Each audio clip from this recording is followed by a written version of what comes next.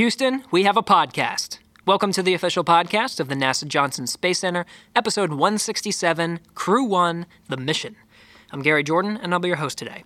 On this podcast, we bring in the experts, scientists, engineers, astronauts, all to let you know what's going on in the world of human spaceflight. We are continuing our conversation on Crew-1, the first crew rotation mission to the International Space Station on a U.S. commercial spacecraft for NASA and for SpaceX. Last week, we got a chance to hear from each of the astronauts on board the SpaceX Crew Dragon, NASA astronauts Mike Hopkins, Victor Glover, and Shannon Walker, and Japan Aerospace Exploration Agency astronaut or JAXA astronaut Soichi Noguchi. On this episode, we had a chance to chat with Anthony Vareha, the lead flight director in Houston for the Crew-1 mission in the International Space Station Flight Control Room.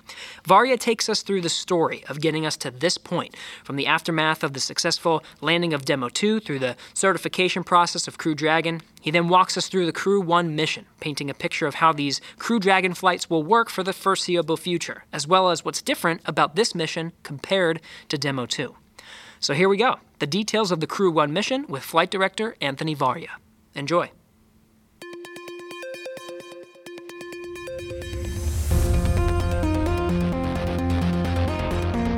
T-minus 5 seconds and counting. Mark. Launch commit lights are correct. Here she goes. Houston, we have a podcast. Anthony Vareha, thanks for coming on Houston, we have a podcast. It is fantastic to be here, Gary. Wonderful. This is a very exciting mission we have coming up. How are you feeling? We're really close to launch. It is an extremely exciting mission, and yeah, I'm feeling great. Been working Crew-1 for most of this year. Before that, I worked Demo 2, and before that, I got to work on Demo 1. So this has been a culmination of seeing all the SpaceX stuff come together in their Crew campaign, and it's really excited to have what they are calling their first operational mission. Though, in the ops world, everything's a test flight, so we are treating it as such, but it's exciting to see a fully staffed, fully functional, fully armed and operational Dragon with 4 people on it. What an exciting time. It's got to take a lot of work to get to this point. You've already mentioned you've had some work not only with this mission, but missions beforehand, Demo 1 and Demo 2. It had to take a lot of work to get to this point. Tell me a little bit about yourself and your history. What did it took to become a flight director and then start working on some of these SpaceX missions? Sure. So, like any reasonable American, I was born and raised in Pittsburgh, Pennsylvania. My man. Yeah. Gary, where are you from? Pittsburgh, Pennsylvania. Well, gee, that's interesting. Okay, yeah. So, I didn't really, there's not really, at the time, there wasn't really a space industry up there, but my brother, who was a little bit older than me, he went off to Penn State to become an engineer, and I decided, well, I should be an engineer, not quite knowing what that exactly meant. I got into flying, I was going to be a pilot, and then I realized that was really expensive. So I went to school for pilots called Embry-Riddle Aeronautical University, but went there to be an engineer. And they had great connections with the Kennedy Space Center, and one of the contractors down there got an internship in college, worked solid rocket booster, and then applied for an internal transfer within that company and came out here to the Johnson Space Center working as a thermal officer on the space station starting in 2007-ish. Did that, moved over to the electrical system as a Spartan a few years after that, and then became a flight director in 2015 as part of the class of 2015. Tell me about your journey from working on the thermal side, looking at that part of the space station, to thinking, I am ready, I think I can become a NASA flight director. What was that transition like? That's a great question. So the thermal system is, I think, a great place for somebody to start if they want to see kind of the whole system work, because everybody needs their stuff cooled. And the thermal system was great because when it was working, everyone said, you're doing great. And then when it would break, it would be a really big deal. And then you'd fix it. And everyone would say, you're doing great. And so it was a good way to see how your system kind of interacted with the bigger picture. And the same with the electrical system. Everybody needs electricity on board the International Space Station, from the payloads folks who don't even work at JSC to everybody who's sitting in the room with you in the flight control room. So it's a good way to get a big integrated picture and a good preparation to be a flight director, though I would say nothing can prepare you to be a flight director fully. So tell me about some of the skills, some of that mentality that you bring every day that you're leading that flight control team. Well, the kind of the top line stuff never changes. Number one is the safety of the crew. Number two is the safety of the vehicle. And then once you've completed those two objectives, then we can start looking at what are the mission objectives. That doesn't change any day, whether it is a off-duty Saturday or you're doing a spacewalk. In terms of what's the mentality of the flight director sitting there, it's all about risk management. You're often trading different risks against each other. Some of them are known, some of them are unknown, and you are using the collected opinions of the team, engineering educated opinions, to chart your way through to meet the mission objectives and keep the crew safe and the vehicle safe. The flight control room, mission control, is a building that is physically designed to move information to a point. And that point is the flight director. And it's that's a design that goes back to Chris Kraft, and there's a reason why, the SpaceX flight control room kind of looks a little bit like ours. There's a reason why the control room at the SOUP in Moscow kind of looks a little bit like ours. It's a standard of how we move information around, and so I'm there to accept that information in a succinct fashion from the crew or from the team, and make decisions based on that. And you make it sound so easy, but what you're doing is you're leading. You're gathering information. You mentioned about inquiring. You get information, and you want to ask different team members the information that you need to know to make that good decision. So there is a logical flow to it, and like you said, that structure makes a lot of sense. But it takes a good person. It takes the right person to think through that calmly and strategically to make really good decisions. That's really the job, I think, is making really good decisions. You have to. The base requirement is judgment, and you have to know when you're not getting a full story, or you have to be able to tell that somebody is uncomfortable in the answer that they're giving you. One of the former flight directors, Paul Dye, I think he was saying on his way out during his retirement, he said, the first 5 years you work at NASA in mission operations is all about technical knowledge. And then after that, it's all about people. It's all about understanding how people work and how people make decisions. And when you are being sold a rosy story, or when you're being given the truth. And so being able to discern which one is which is an art form, and just kind of takes experience. It's very hard to teach. It seems that way, absolutely. Let's fast forward to some of the SpaceX mission. You said you worked on Demo 1, Demo 2, now Crew-1. Let's set a little bit of context and see how these things have evolved. Mm-hmm. So for folks that may have not been following along through this whole mission, let's start with SpaceX Demo 1. What was that mission? What was it representing? What were you doing on that mission? So I will go back even earlier than that. Let's say that we learned a lot from the CRS-1 cargo missions. So all the Dragon 1 missions that brought us, food and science experiments to the space station.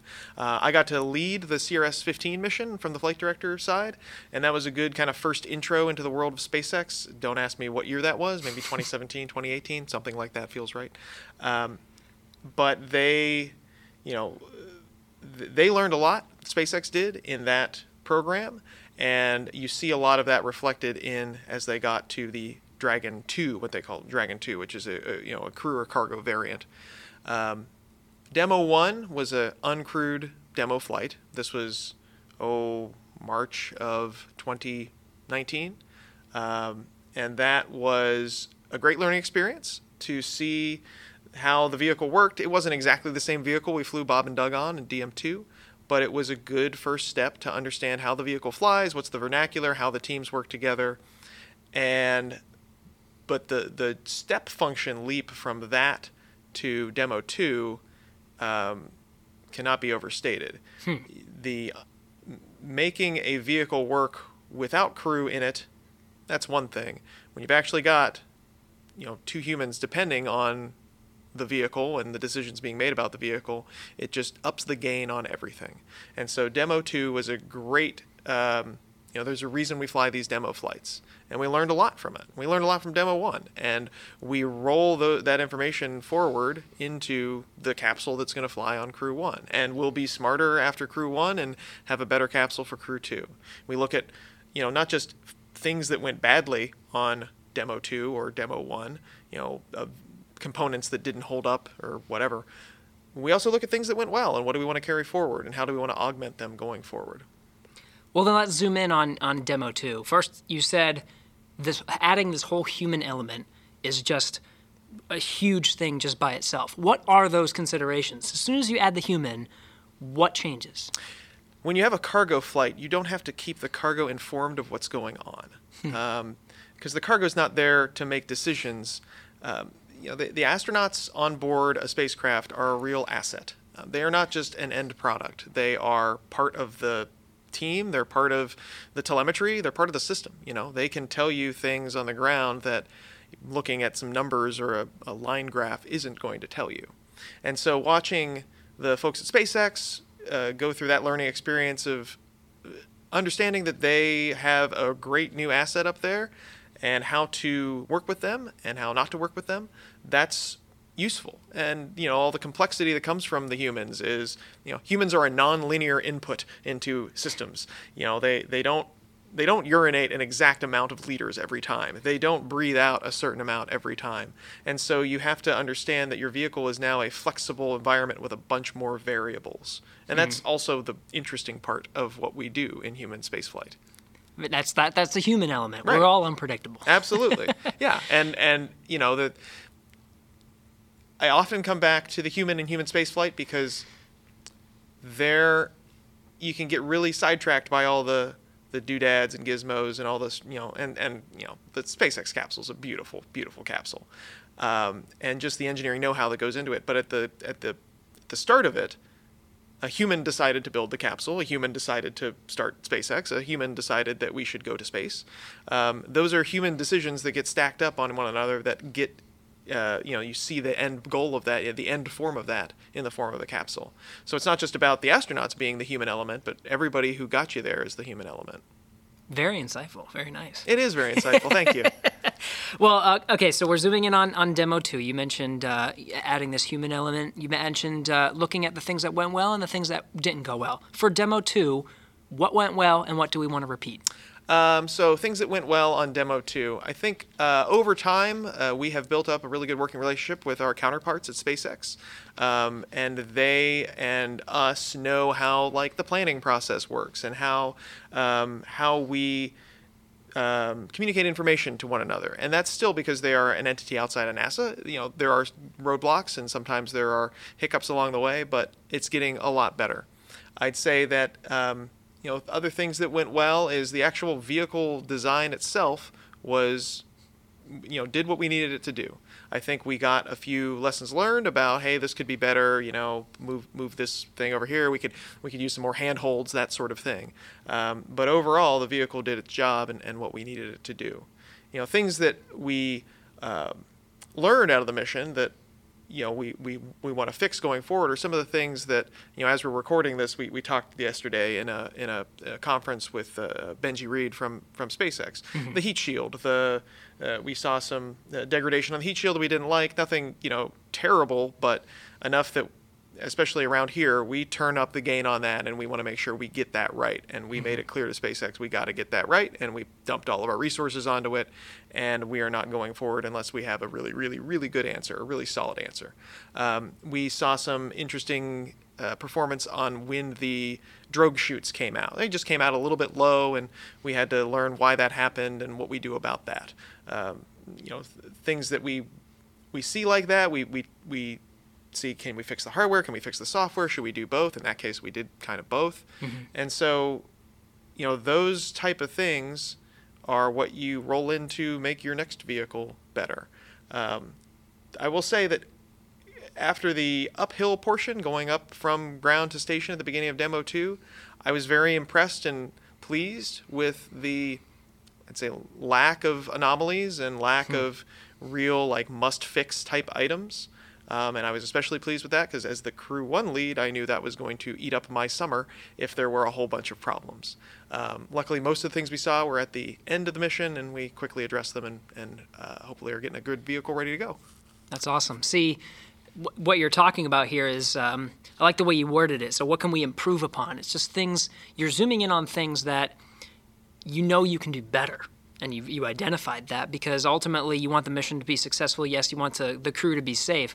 But really, I mean, from start to finish, this was a successful mission. You're already starting the improvement process, and you're already saying, even after Crew-1, that's going to continue. Absolutely. And with these vehicles, especially doing direct handovers, the time between missions is pretty short. From the splashdown of DM2 was what, 8 weeks ago, 7 weeks ago, and here we are getting right into readiness review season for the Crew-1 vehicle. And meanwhile, we're taking that Demo 2 vehicle, cleaning it out, making some upgrades, and getting it ready to fly at Crew-2 at the end of the Crew-1 mission. And so it is, we've got this cadence here where we've got not just one vehicle coming down the pike, but you got like 3 vehicles that we need to make this change. Can it get there in time for Crew-1? Well, no, but it's improvements. So let's get it there for Crew-2. Well, what do we do on Crew-1 differently? All that's, you have to look at it not just as a point solution for one mission, but what does this mean for the commercial crew program going forward? I see. So Crew-1 specifically, Crew-1, there is what we're referring to it, at least in all the things that we're writing and putting out, is we're calling it the first crew rotation mission, and we're talking at the post certification mission. That means this Demo 2 mission that we've been talking about, that was a test flight. It was the first time we put humans on it, and we wanted to make sure all the components from launch through splashdown worked. What is this certification process, and what does that mean? When you certify a vehicle that says this is ready for operational crew rotation flights, what does a certification mean? Here's the self-centered ops guy answer. Certification means that the vehicle has met the programmatic requirements of when we went to the rocket ship store 5 or 6 years ago as a commercial crew program and said, we would like you guys to take our astronauts up to space and back. And here's how we would like you to do it. And we dumped off, a sheet of 10,000 pieces of paper and said, make it be like this. And, meet these requirements and then make it look nice if you can. And so that is certification. That you say, I have met the requirements, or I have varied the requirements here, and, all the hazards are controlled and all that. And that's great. That gives us a baseline of understanding of what this vehicle should be, so that going forward we can say, well, how is this different than what we certified? And that's very useful. I think that's a useful thing. From my ops standpoint, I care that this vehicle is safe to fly. And so, yes, there's a certification element to it, but it's also, how was this vehicle made? Every vehicle is going to be different. Each vehicle is going to see something weird or different in its build-up process, and we will look at that and each one individually and understand what that means. So when I think about signing for certification of flight readiness, yes, there's a cert process that helped us get here, but we, just like we do for Soyuz, just like we do for any vehicle we're going to put our people on, or any launch from a cargo mission, we are attesting to the safety of this mission. I think CERT gets us a framework for that. When you talk about it being a first crew rotation mission, well, that's now I'm getting excited, because that is, you got 4 people on there. The vehicle is doing finally what it is really meant to do, what we're paying for it to do. And that vehicle is taking 4 crew members and putting them up there for 6 months, just like the length of time of the Soyuz, but with 1 extra person, which is nice, and allowing us to expand the capabilities of the International Space Station, which is what, as somebody who helps run the International Space Station, that's what I want to see. Do more science. More people up there is more science, and that's great. That's what we want to do. And it's exciting, especially with Crew-1 being, the first time we've ever put 4 people on a space capsule, ever, as humans. Like, that's pretty cool. It's also the longest mission of a crewed U.S. capsule ever. Skylab 4 lasted 80 days. We're going to add 100 days on top of that. So it's exciting to be doing the first crew rotation and set all those standards and all that, set all those records, which will probably be broken pretty quickly. But it's exciting to see the vehicle do what it's meant to do. Well, let's go into this exciting mission. But first, leading up to just before launch. We're recording this, as you say, the day after the briefings. We still got a couple weeks until it actually launches. What is going to happen leading up to launch day? From the crew side, from the operations side, everyone getting together and getting all this work done? Sure. So from the crew side, the crew will be closing out their training for both the SpaceX and NASA refresher type training, making sure that we're getting them adequate, up-to-date information on what they're going to be seeing when they get up on orbit.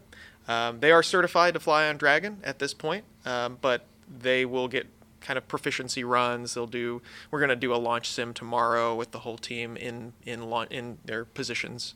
Folks are flying out to Kennedy Space Center. They're going to be in the firing room. It'll be a good test. We're not actually going to put the crew on the rocket, but we will do that on the dry dress, which is a couple of days before the launch. But it's also, they're going to get some time off with their families, which is good because they're about to go to space for 6 months. And they will be following along with technical issues that come up. They are, it's important to keep them informed on what's going on. That's one of my jobs, to make sure that they're happy with the vehicle that they will be riding on. On the ground team non-crew side, the things we're doing are, as we're in what we call readiness review season, closing out open issues. Hey, we need to fix this. Well, how big of a deal is it? Well, it's a pretty big deal. So, you assign it a color, you assign it a level of urgency. Can we fly with it? Are we good to fly without this being fixed? Well, yeah, I think we could. Those type of decisions are being made. And that work is being closed out so that when we go to the agency FRR, which is like a week before launch, we can stand up in front of the agency, in front of international partners, and say, this vehicle is ready to go. We believe it is safe. We attest to its readiness for flight. And then we are getting into the fine count, where we are looking at launch readiness reviews a couple days out before launch, and then we're starting to wake the crew up on launch morning on, right now, the 31st of October. We'll see if that holds by the time this gets published, but it is getting into the real busy season. And we've got some sims that we're going to do. We're closing out a few. We've got like I said, the launch sim tomorrow. We got a docking sim next week. Maybe we'll add another sim onto there if we get the time. But we're ready to, we've done all these sims before. We know how to do it, but it's polish. And a little polish doesn't hurt. Yeah. It sounds like it's a lot of, you got some things to close out. You want to get some last minute training in there. And then, of course, the crew's going to spend some time with their families. And then it's launch day. Right. So on through launch day, the crew's going to get ready. They're going to follow a lot of the same cadence that Bob and Doug went through that we saw on TV. Mm-hmm. Is there anything that changes with that It launch? will be at an obscenely early hour. And it will... And I'm in a room with a bunch of PAO folks, and on behalf of the trajectory folks, I'm going to say sorry, because this is not going to be fun for you guys, because we are launching it right now, be like 2 a.m., and that is purely a function of when the space station flies over Kennedy Space Center. Sorry. I will be awake with you, and we'll just all have to deal with it. But what was the question? Sorry, I just needed to complain about Bob and Doug got the sweetest hours for their launch. Oh, they really did. And this is going to be exciting. I'll just say exciting. I know. PAO can't drive a launch time, and if we could, we'd say prime time. Yeah, but, exactly. Well, it's prime time in Japan, so Soichi, you'll have really, really good ratings. That's right. Launch day. So anything that changes. I mean, so we talked about it changes definitely because of the time of day that you're watching. But right. What else is changing for that crew that's gonna be following this? Preparing for launch. Things will take just a slight bit longer. Okay. Because four people. I don't even because of 4 people, because we're loading 4 people into the vehicle. Honestly, we learned a lot on Demo 2. Maybe it won't take longer. Maybe we'll, and that's one of the things we'll suss out during the dry dress rehearsal a few days before launch. We call it dry dress because we're not actually fueling the rocket. Yeah. Sometimes they will do a wet dress where they would actually fuel up the rocket so that the crew members can experience, the sights and sounds and the cadence of that. We're not doing that. We've got confidence we understand that timeline. And we will do a static fire a few days before the launch anyway to make sure the rocket itself is good to go. We don't need to put the crew on for that. But in terms of the day of, it'll take a little bit longer to load 4 people on there, but they're going to wake up in the astronaut crew quarters at the Kennedy Space Center. They're going to have some breakfast at probably 6 p.m. And they are... a midnight snack. Exactly. And... I'll be doing the same. And they will move out the pad 3 or 4 hours before launch and get situated. The folks will get cleared off the pad, the white room crew. And about 30 minutes before launch, we will give a go for fueling. the vehicle will get fueled up, and then they go. And that's, midday for them. They'll get on orbit. They'll turn the vehicle into a working space vehicle. They will, take off their suits, settle in for a night's rest. Because on 10/31, October 31st launch date, that's a Flight Day 2 rendezvous. They're going to be up there for about 25 hours. So that's one night's sleep. Wake up the next morning, come dock to ISS. Okay. So that, I guess there's a couple factors there. You're launching in the middle of the night because that's when, you have to time it so it lines up with the space station because that's your destination. But it sounds like there's a human element to that long rendezvous time. Right. 25 hours, you want to make sure they get some rest. Exactly. Honestly, we for that particular launch date, we could get to station, I think, in about 17 hours. But the crew's already been up for 6 or 8 hours before they've launched. And if you want to extend their day to, be awake for 32 hours, that's not great. And so we worked with the SpaceX team, and we are purposely extending the rendezvous time so that for that day and the next day it's about the same time and allows them to get some sleep. We could do a launch and arrive on Flight Day 1. If you luck out enough with the trajectory, then you could actually get to station and get there before you go to, wake up on Earth, go to bed on station that night. All right. Kind of like what we do on Soyuz. And some of the launch opportunities may carry with it that capability, which would make a lot of us, I think particularly the crew, very happy. I think so. Now you mentioned getting the capsule in a I think you said work configuration for this 25-hour journey. There's a nap in there. What else are they going to be doing? I think for the most part, Dragon kind of drives itself. They're monitoring the system, but they're up there making sure that the cabin systems are online, that all the environmental systems are working. But it's a lot of monitoring and making sure that the vehicle is doing what it's supposed to be doing. Kind of like when they come in for docking.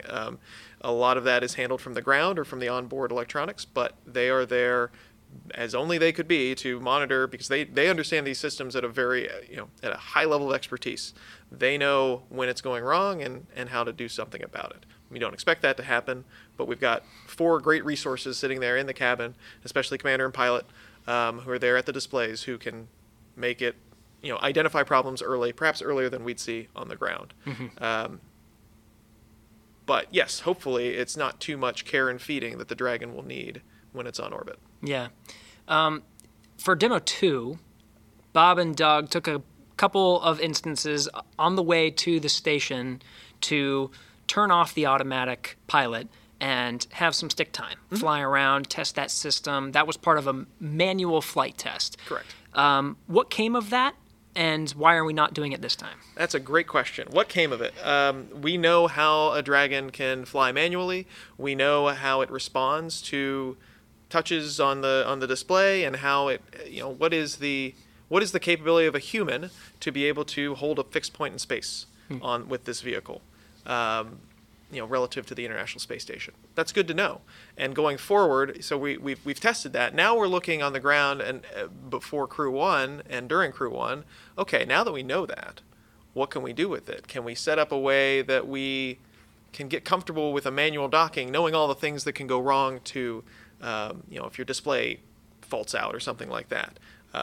So coming up with those processes, those are not as, let's say, as important as understanding and making sure the automated processes go well, so you don't have to do that. But certainly folks in the operations world are very interested in making sure that we have that capability to do manual dockings or manual port relocations, another activity that we'll be doing on the Crew-1 mission. We'll do a port relocation.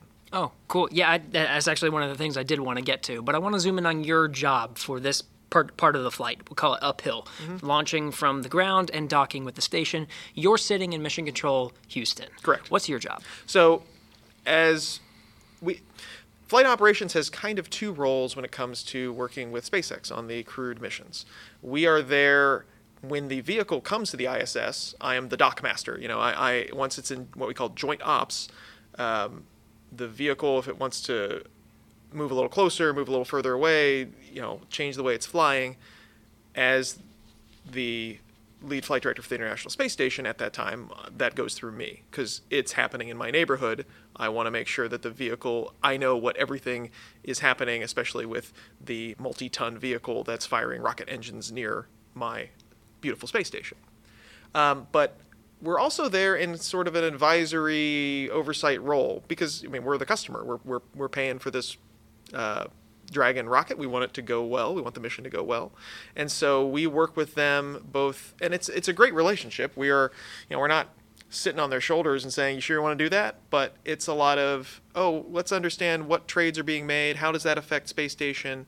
How does that affect the long-term mission? And we are a technical resource for that. And there's also capabilities like, the TDRS satellite system that comes from NASA. The Dragon communicates via that. And it also has its own SpaceX ground stations, but they're using a government asset, so we're a point of contact on that. Mm-hmm. If there is an emergency deorbit where they need to get, the Crew-1 crew lands in the water and they need to get pulled out of the water. Well, we work with our friends in the Department of Defense to make sure that happens. And we have a position here in the flight control team called LSO. So they work with the DoD to make sure that, okay, our guys just plunked down in the ocean here. SpaceX has a lot of cool stuff. They do not have the 82nd Airborne. And so our ability to get our, working with Air Force and search and rescue forces to get out there, we work with them on those sorts of, bad day type scenarios. So we're there both as an advisory role and also because we are running the space station. I mean, the whole time. I mean, I would bet on the day that we launch, we're probably going to, it's very well possible, depending on what day it is, Kate might be doing some science while we're doing the launch. So we'll be, overseeing a payload while the launch is happening, something like that. A lot of multitasking. There's some multitasking going on. So there are things called flight rules during the mission and even joint flight rules that you and SpaceX have developed, that NASA and SpaceX have developed. When the Dragon is getting close to the International Space Station, what are some of those rules you want to make sure that are being followed before you say, yes, you can go ahead and dock with my space station? The basic mentality when you get really close to station is let's make sure that we have enough protections in place so that these two vehicles don't collide into each other, or that we lose the ability to deorbit or something. We want to make sure that we can always have enough fuel on board so that we can get back down to the water. And once you've accomplished that, then if you got fuel left over, you should go to the International Space Station. And we've got prioritization built into these rules of how you want to protect, certain capabilities over others. But a lot of the flight rules for once you get really close to station are: do you have enough of your navigation systems so that it's safe to come in? You probably just need one of them to be able to get out of the area, but if you have two of them, then you're what we call one fault tolerant. So I can continue docking, but the next failure is going to mean I need to get out of here. Because then if that one fails on top of that, maybe I don't know where I am. A lot of these systems are duplicate, triplicate for those reasons. And these flight rules lay out how much of those redundant systems or what can break or what can go wrong and still allow you to dock. We did a sim a couple of weeks ago where when the Dragon was on its approach 1, which is it's getting right close to the station, one of the major power buses inside of the International Space Station failed. And so my first thought is, this is going to be annoying. And it quickly, with the team, very quickly determined, you know what, actually this is not that bad. We've lost our KU video, but we can fix that pretty quick. And other than that, everything on the space station side is redundant too, so yeah, we can keep going. And we docked right on time in the sim. How about that? How about that? Sounds like an important part of human spaceflight, maybe spaceflight in general, is having plans, yes, but having backup plans, backup systems, redundancy, all very important to make sure that you have that, you said, one fault tolerant. If something goes wrong, you still have the capability to get the mission done. Paranoia and anxiety are the cornerstones of our business. And yeah, absolutely. We are vigilant, and we will always look at, what if, the mentality of, what if we're wrong? That colors a lot of what we do. It's not because we're, feel like we're imposters or anything like that. It's things go wrong, and we want to make sure that there's nothing that could really hurt somebody if they went wrong at the worst possible time. And so the mentality, that's the mentality. Why do we have manual piloting capability on the Dragon? There is such redundancy in their systems. Why would you need that? Well, the answer I'll give you is, are we really as smart as we think we are? Like, do we really have all the redundancy we have? On paper, yeah, absolutely. But it's one of those things where there's a bunch of reasons we can come up with where you need it, but it's mostly for the things we can't come up with. Like the failures that'll get you on the really bad day that you haven't had the foresight to think of. I've actually experienced some of that myself, just following along in The Sims and trying to do commentary through all these problems that you guys are working out and simulating. Just some things that they just kind of surprise you. Like, oh, yeah, okay, that's something we need to consider. And then you talk about it afterwards in the debrief. We should have more PAO sim ride-alongs, by the way. I'm a big proponent of this, to listen, because these simulations we do, especially these generic ISS sims where you start the day and immediately there's an ammonia leak, and then there's 2 power buses have gone down, something in the cabin is spraying acid, and I just would love to hear you or Dan Hewitt or Navius try and get through that, and with your standard NASA level measured calm of crew members are currently troubleshooting a issue in the urine system that is impacting operations, and I would love it. I would love every minute of it. We're doing it. We're not doing it in the room. I know, but we're doing it. That's a shame for me. You want to do it in the room? room? I would like some entertainment. All right, maybe we'll set that up. Anthony, you have a wonderful way of describing such complicated ideas and systems and in such a very consumable way. So I got a challenge for you, because this is something I'm going to take with me when I do the commentary on the way from launch to docking.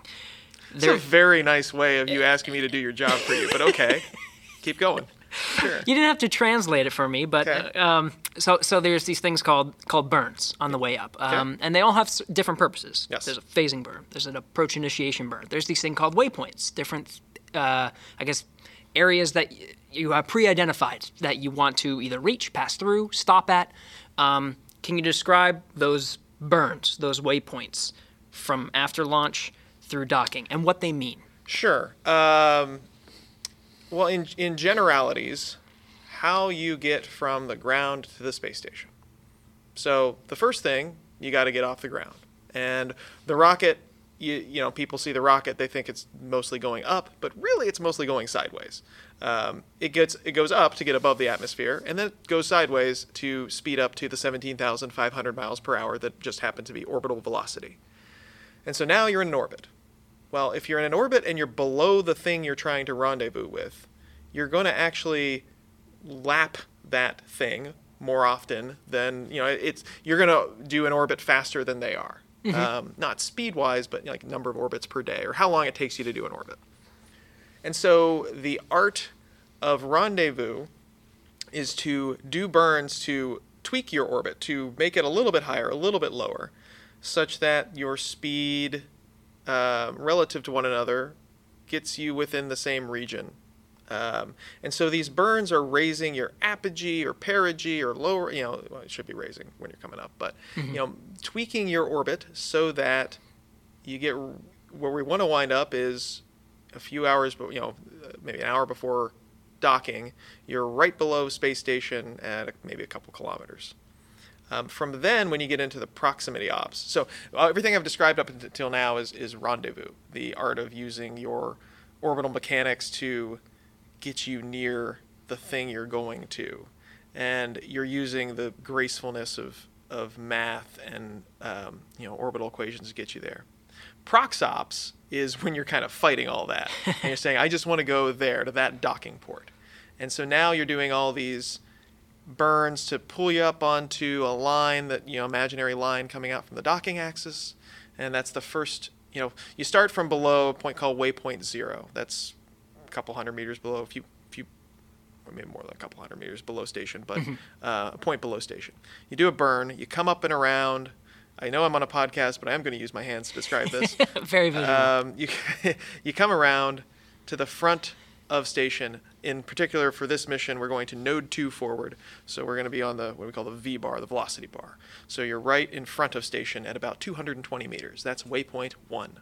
And then from there, we'll decide, okay, the systems are looking healthy. You can come on into what we call the keep out sphere, which is an area of station where within a couple hundred meters where you're close enough that, hey, we're really, really concerned and we want to make sure you're doing the right thing. So we're like, okay, the vehicle looks great. Come on into the keep out sphere. Come on into waypoint 2, which is at 20 meters. And that's a nice hold point where the crew can look and make sure they've got good visuals, which are very highly desired, not required, but highly desired. Make sure the systems are working well. And then we go right on into docking after that. It's a very fast process. I say that from an operations standpoint. If you're watching on TV, it probably looks pretty slow. Mm-hmm. But it is, in terms of how we've done other vehicles, it's relatively quick.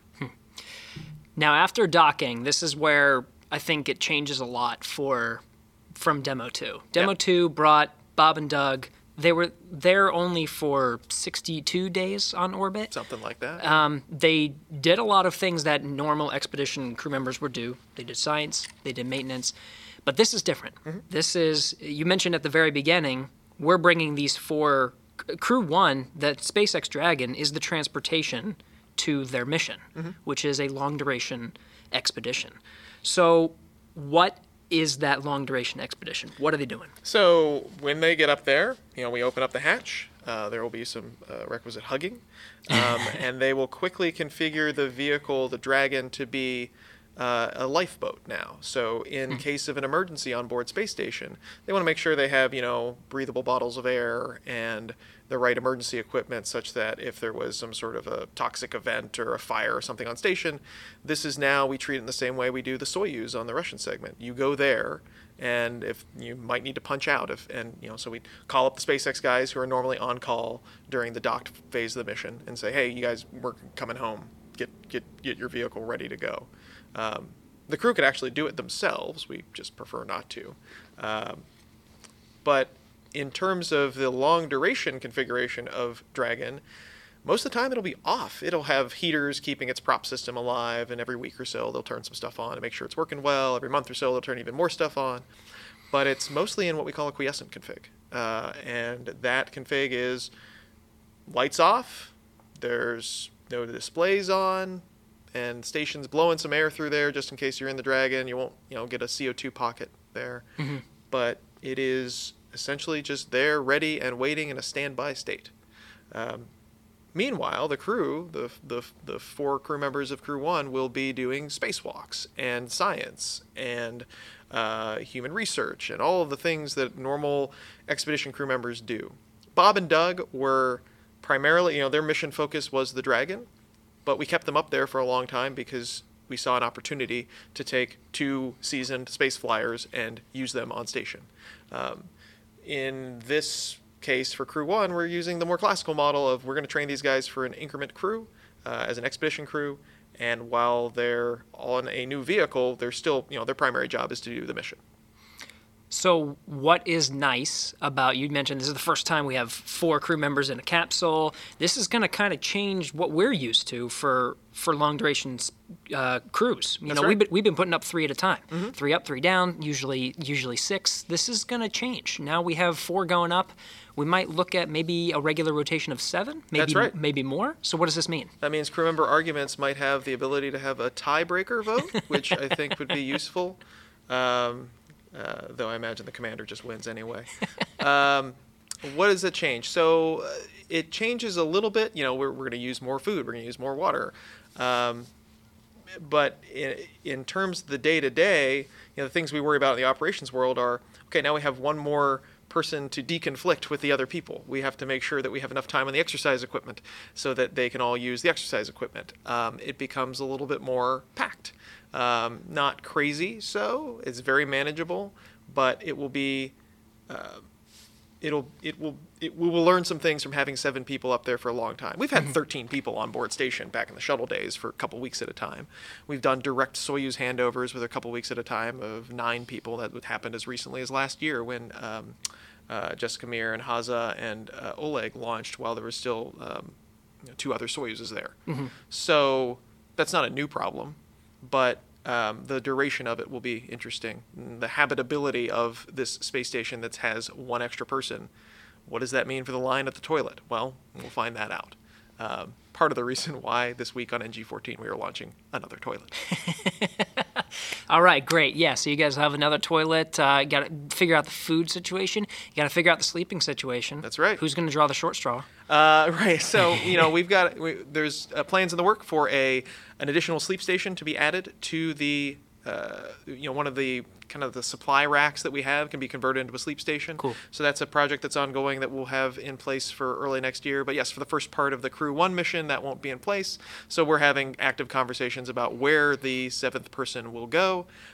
We've got a bunch of options, anything from sleeping on a rack front to sleeping in the Dragon, and we will do what works, because again, it comes back to, we put a lot of value into the space station. We do a lot of cool stuff to make sure it is running well, so we can do human spaceflight. It is very important that we also keep the human happy. It does not make a whole lot of sense to spend a series of spacewalks fixing a power system that is going to power the lights for a bunch of miserable astronauts, because then you're still not going to do any good science up there. We got to make sure that folks are comfortable. The engineering mentality around here sometimes forgets about that, and I'm a big believer that a comfortable astronaut is a productive astronaut. There you go. And productive they will be. I know one thing that is always a battle, particularly for us in PAO, because we always want them to do PAO stuff, but everyone else is pulling at them for their own stuff, for their science, for their maintenance. In terms of crew time, what is nice about having extra crew up there? You've got more crew time. You've got, Cool. you don't have to shut down your science operation to go, fix the food pantry that it needs to be restocked or something like that. You can walk and chew gum a little bit more often, and so having 5 USOS crew plus 2 Russian crew, you will see more ability to simultaneously schedule stuff. And it'll be a little bit more exciting. Not to say that having 1 USOS crew member like we do right now with Chris Cassidy on board, we're getting a lot done, largely due to the Chris Cassidy nature of Chris Cassidy. But it is good to have, 10 sets of hands in the, or 10 hands in the U.S. orbital segment doing science. That's great. Very nice. You mentioned... And don't get me wrong, part of it's going to be a super pain, but a lot to manage. But I mean, if it was a bad space station, nobody would come to visit, and so we're taking it as a compliment. What a great way to describe it. Earlier, you mentioned something during the mission called a port relocation. Mm-hmm. This is another thing. You mentioned that Dragon, for the most part, you're going to check up on it every once in a while, but for the most part, it's going to be in this thing called a quiescent mode. But there is this thing called the port relocation. Yeah. What is that? So this is going to be a first-time thing on Crew-1. This is something I've been spending a lot of time on. We've got 2 international docking adapter ports on the International Space Station. We've got the Node 2 forward port, which is what DM1 went to, which is what DM2 went to. And then we've got the Node 2 Zenith port, which is going to be utilized for the first time, planned to be utilized for the CRS-21 Dragon cargo mission. So Crew-1 Dragon is going to go to Node 2 forward. The CRS-21 Dragon is going to go to Node 2 Zenith. And then the CRS-21 Dragon is going to leave. And then the OFT mission is currently planned to happen late this year, early next year. Oh, those are the other guys. I don't care. No, I very much care, but I. But it's not your mission. It's not my mission. You're Dragon, yeah. It's, they need to go to Node 2 forward. It's just one of the constraints on this particular mission. They need to go to Node 2 forward. So we got to move, and that means we undock from Node 2 forward. This will, right now, per the schedule, it'll happen in December or January. Undock from Node 2 forward, go out to about 60 meters, move up to 60 meters out from the top port, and come on in. The whole operation is going to take half an orbit, 45 minutes.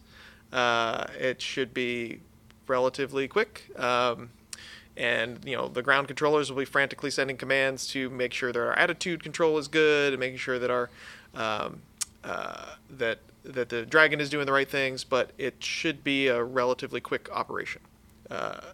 And then the Dragon will live at Node 2 Zenith for the rest of its time on orbit.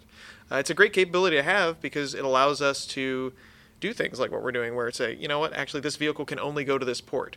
Well, you could say, well, now we have to wait for this mission to be over to start the next mission, or we could just move and get better parking somewhere else. And that's what we're doing with the port relocate. Very good.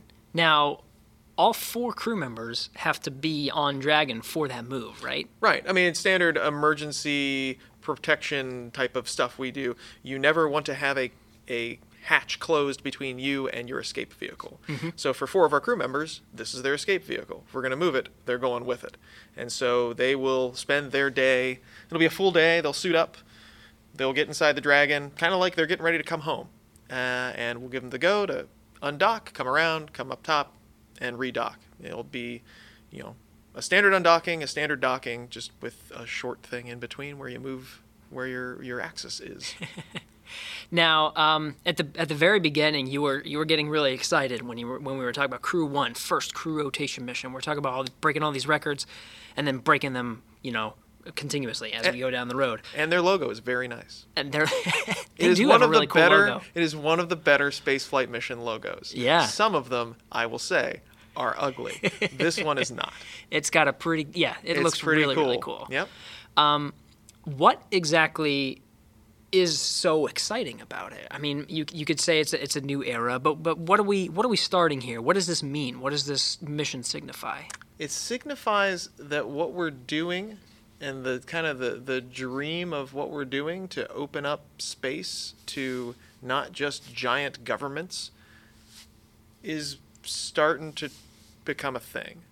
The commercial crew program, the goal of it, the idea of commercialization of low Earth orbit is a really, really important thing. And if you can give some companies some seed money to build a capability, and then they can turn around, they'll sell it to us, great. But if they can sell it to other people, then that's building an industry, building a space economy. That's a great thing, because then that's going to allow you to take advantage of some of the efficiencies of the private sector to get you out further, and maybe take some of the stuff that we know how to do. I mean, space is super hard, but there are aspects of it that we are learning a lot about and have learned a lot about that maybe are ready for commercialization. And then we can refocus on going further out. So I'm going to end by asking you a couple of things that I asked Zeb last time he was here for Demo 2. And they're sort of broader questions. Because you have this unique perspective of being a flight director for one of these missions. And you've worked so hard, you've even mentioned doing a lot of missions leading up to this, Demo 1, Demo 2, even SpaceX cargo missions, and then, gosh, a bunch of other... Expedition 61, the greatest expedition that has ever been done by anyone. Have you heard about the all-female spacewalk? We did that. That's pretty exciting. Just list off your accomplishments. We did 9 Anthony. spacewalks. It was awesome. It was awesome. It was a very dynamic time. You see a bar chart over the years of how many spacewalks we've done on each expedition? There's a giant spike at the end. That spike is 61. It was amazing. That's your spike. Well, I mean, I didn't do the hard work. Drew, Luca, Christina, and Jessica would probably get some of that credit. But I printed the bar chart. I love it. Leading up to this moment, to Crew-1, it seems like this has been such a long time coming from the outside. I think there's a lot of people saying, finally this is something we're doing. But there were a lot of challenges to get to this point. Mm-hmm. What are some of those challenges that people may not know about? How hard it was to get to this point of the first regular operational crew transportation on a U.S. commercial vehicle? Human spaceflight is incredibly complex. It's not, you see the end product, but going into that, you've got a bajillion engineers who had to design the vehicle. Not just design a vehicle to get to space, design a vehicle that would get to space, and then the ops guy runs in and says, hey, what happens when this thing breaks? And then the engineer has to say, well, I can add this redundant thing. Okay, well, and then it's just this iterative process of design, and how you manage a project like that. It's gargantuan. And to know that all these pieces of equipment don't just have to work, they have to work, and then they have to work when that system has failed. All of the complexities in making sure that the humans are not just kept alive, but kept comfortable, kept informed, making sure that the software does what it's supposed to do, and that it's that as you're making changes to that software, which you most certainly will, that you understand the changes you're making. You're not causing other problems somewhere else.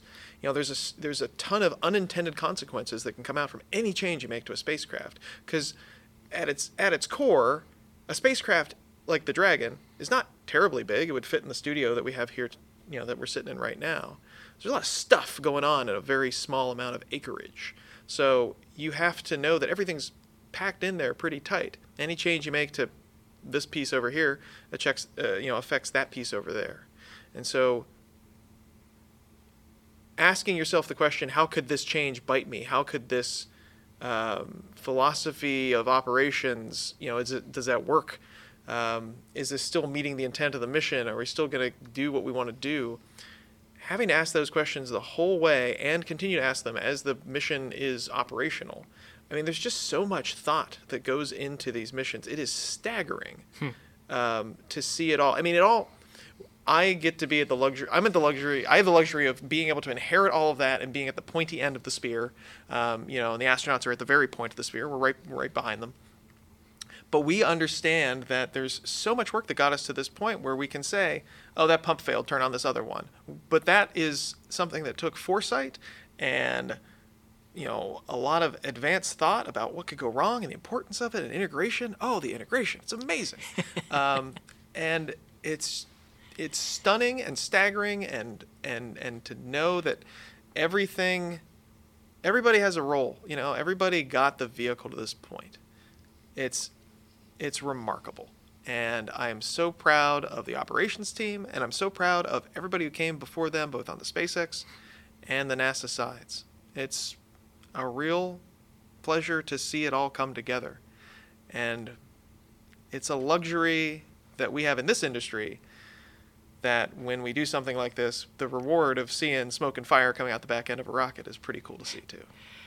Anthony, I think there's a lot of people listening that may want to do exactly what you're doing, and you're already kind of selling it with that this is actually happening, that commercialization is actually happening. So, you got you as a NASA flight director, you come from a long line of few flight directors, but I feel like this work is going to expand. It already has, right? You got people can join SpaceX, people can join Boeing, and there's more. There's more coming out. This is an industry that's going to grow. Some advice, some wisdom that you in your experience would like to pass on to that next generation of flight controllers, of operations folks that want to be a part of this world that you're so passionately describing. Be curious.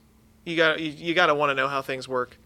And then add the operations perversion on top of that of, I want to know how I can break this and how I could keep going. Ask the questions the whole way. There will always be a space for that. There will always, even though, I'm lucky. I was born in 1983. I'm born in a particular place, a particular spot in time where the vehicles we're sending to space still have a substantial human component to their everyday operations. At some point, they will almost become fully automated in their operations, and maybe the mission control is going to slowly shrink down to being not as many people. And you see that with SpaceX, and what they're able to do with their efficiency of onboard computers. But there is always somebody who has to run the mission, and somebody who has to think about what could go wrong with those computers.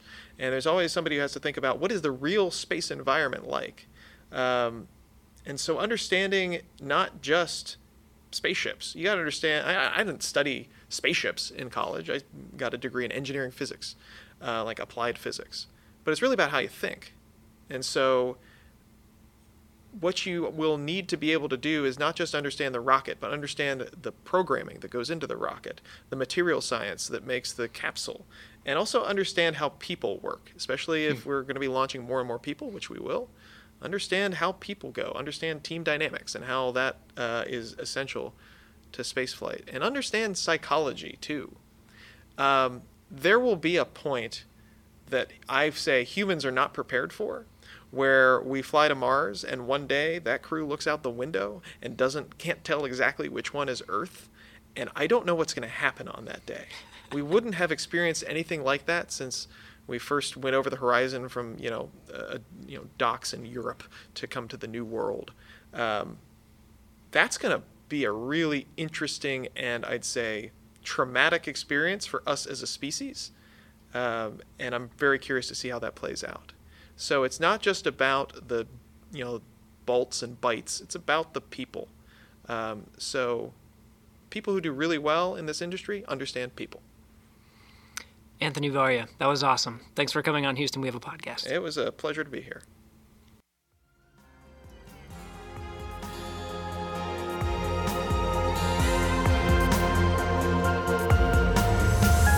Houston, go ahead. Stop of the space shuttle. Roger, 0J, and I feel fine. Shuttle has cleared the Became tower. a feast for all mankind. Actually a huge honor to break a record like this. Not because they are easy, but because they are hard. Houston, welcome to space.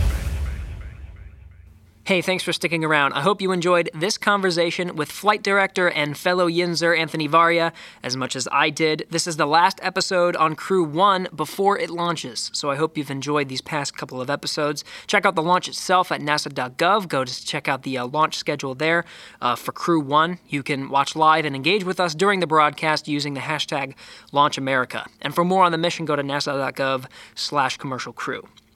So next up is 2 straight weeks of double episodes. That's right, for the next 2 weeks, we'll be posting 2 episodes per week. And these bonus episodes are in celebration of the 20th anniversary of a continuous human presence on the International Space Station. That anniversary comes up November 2nd.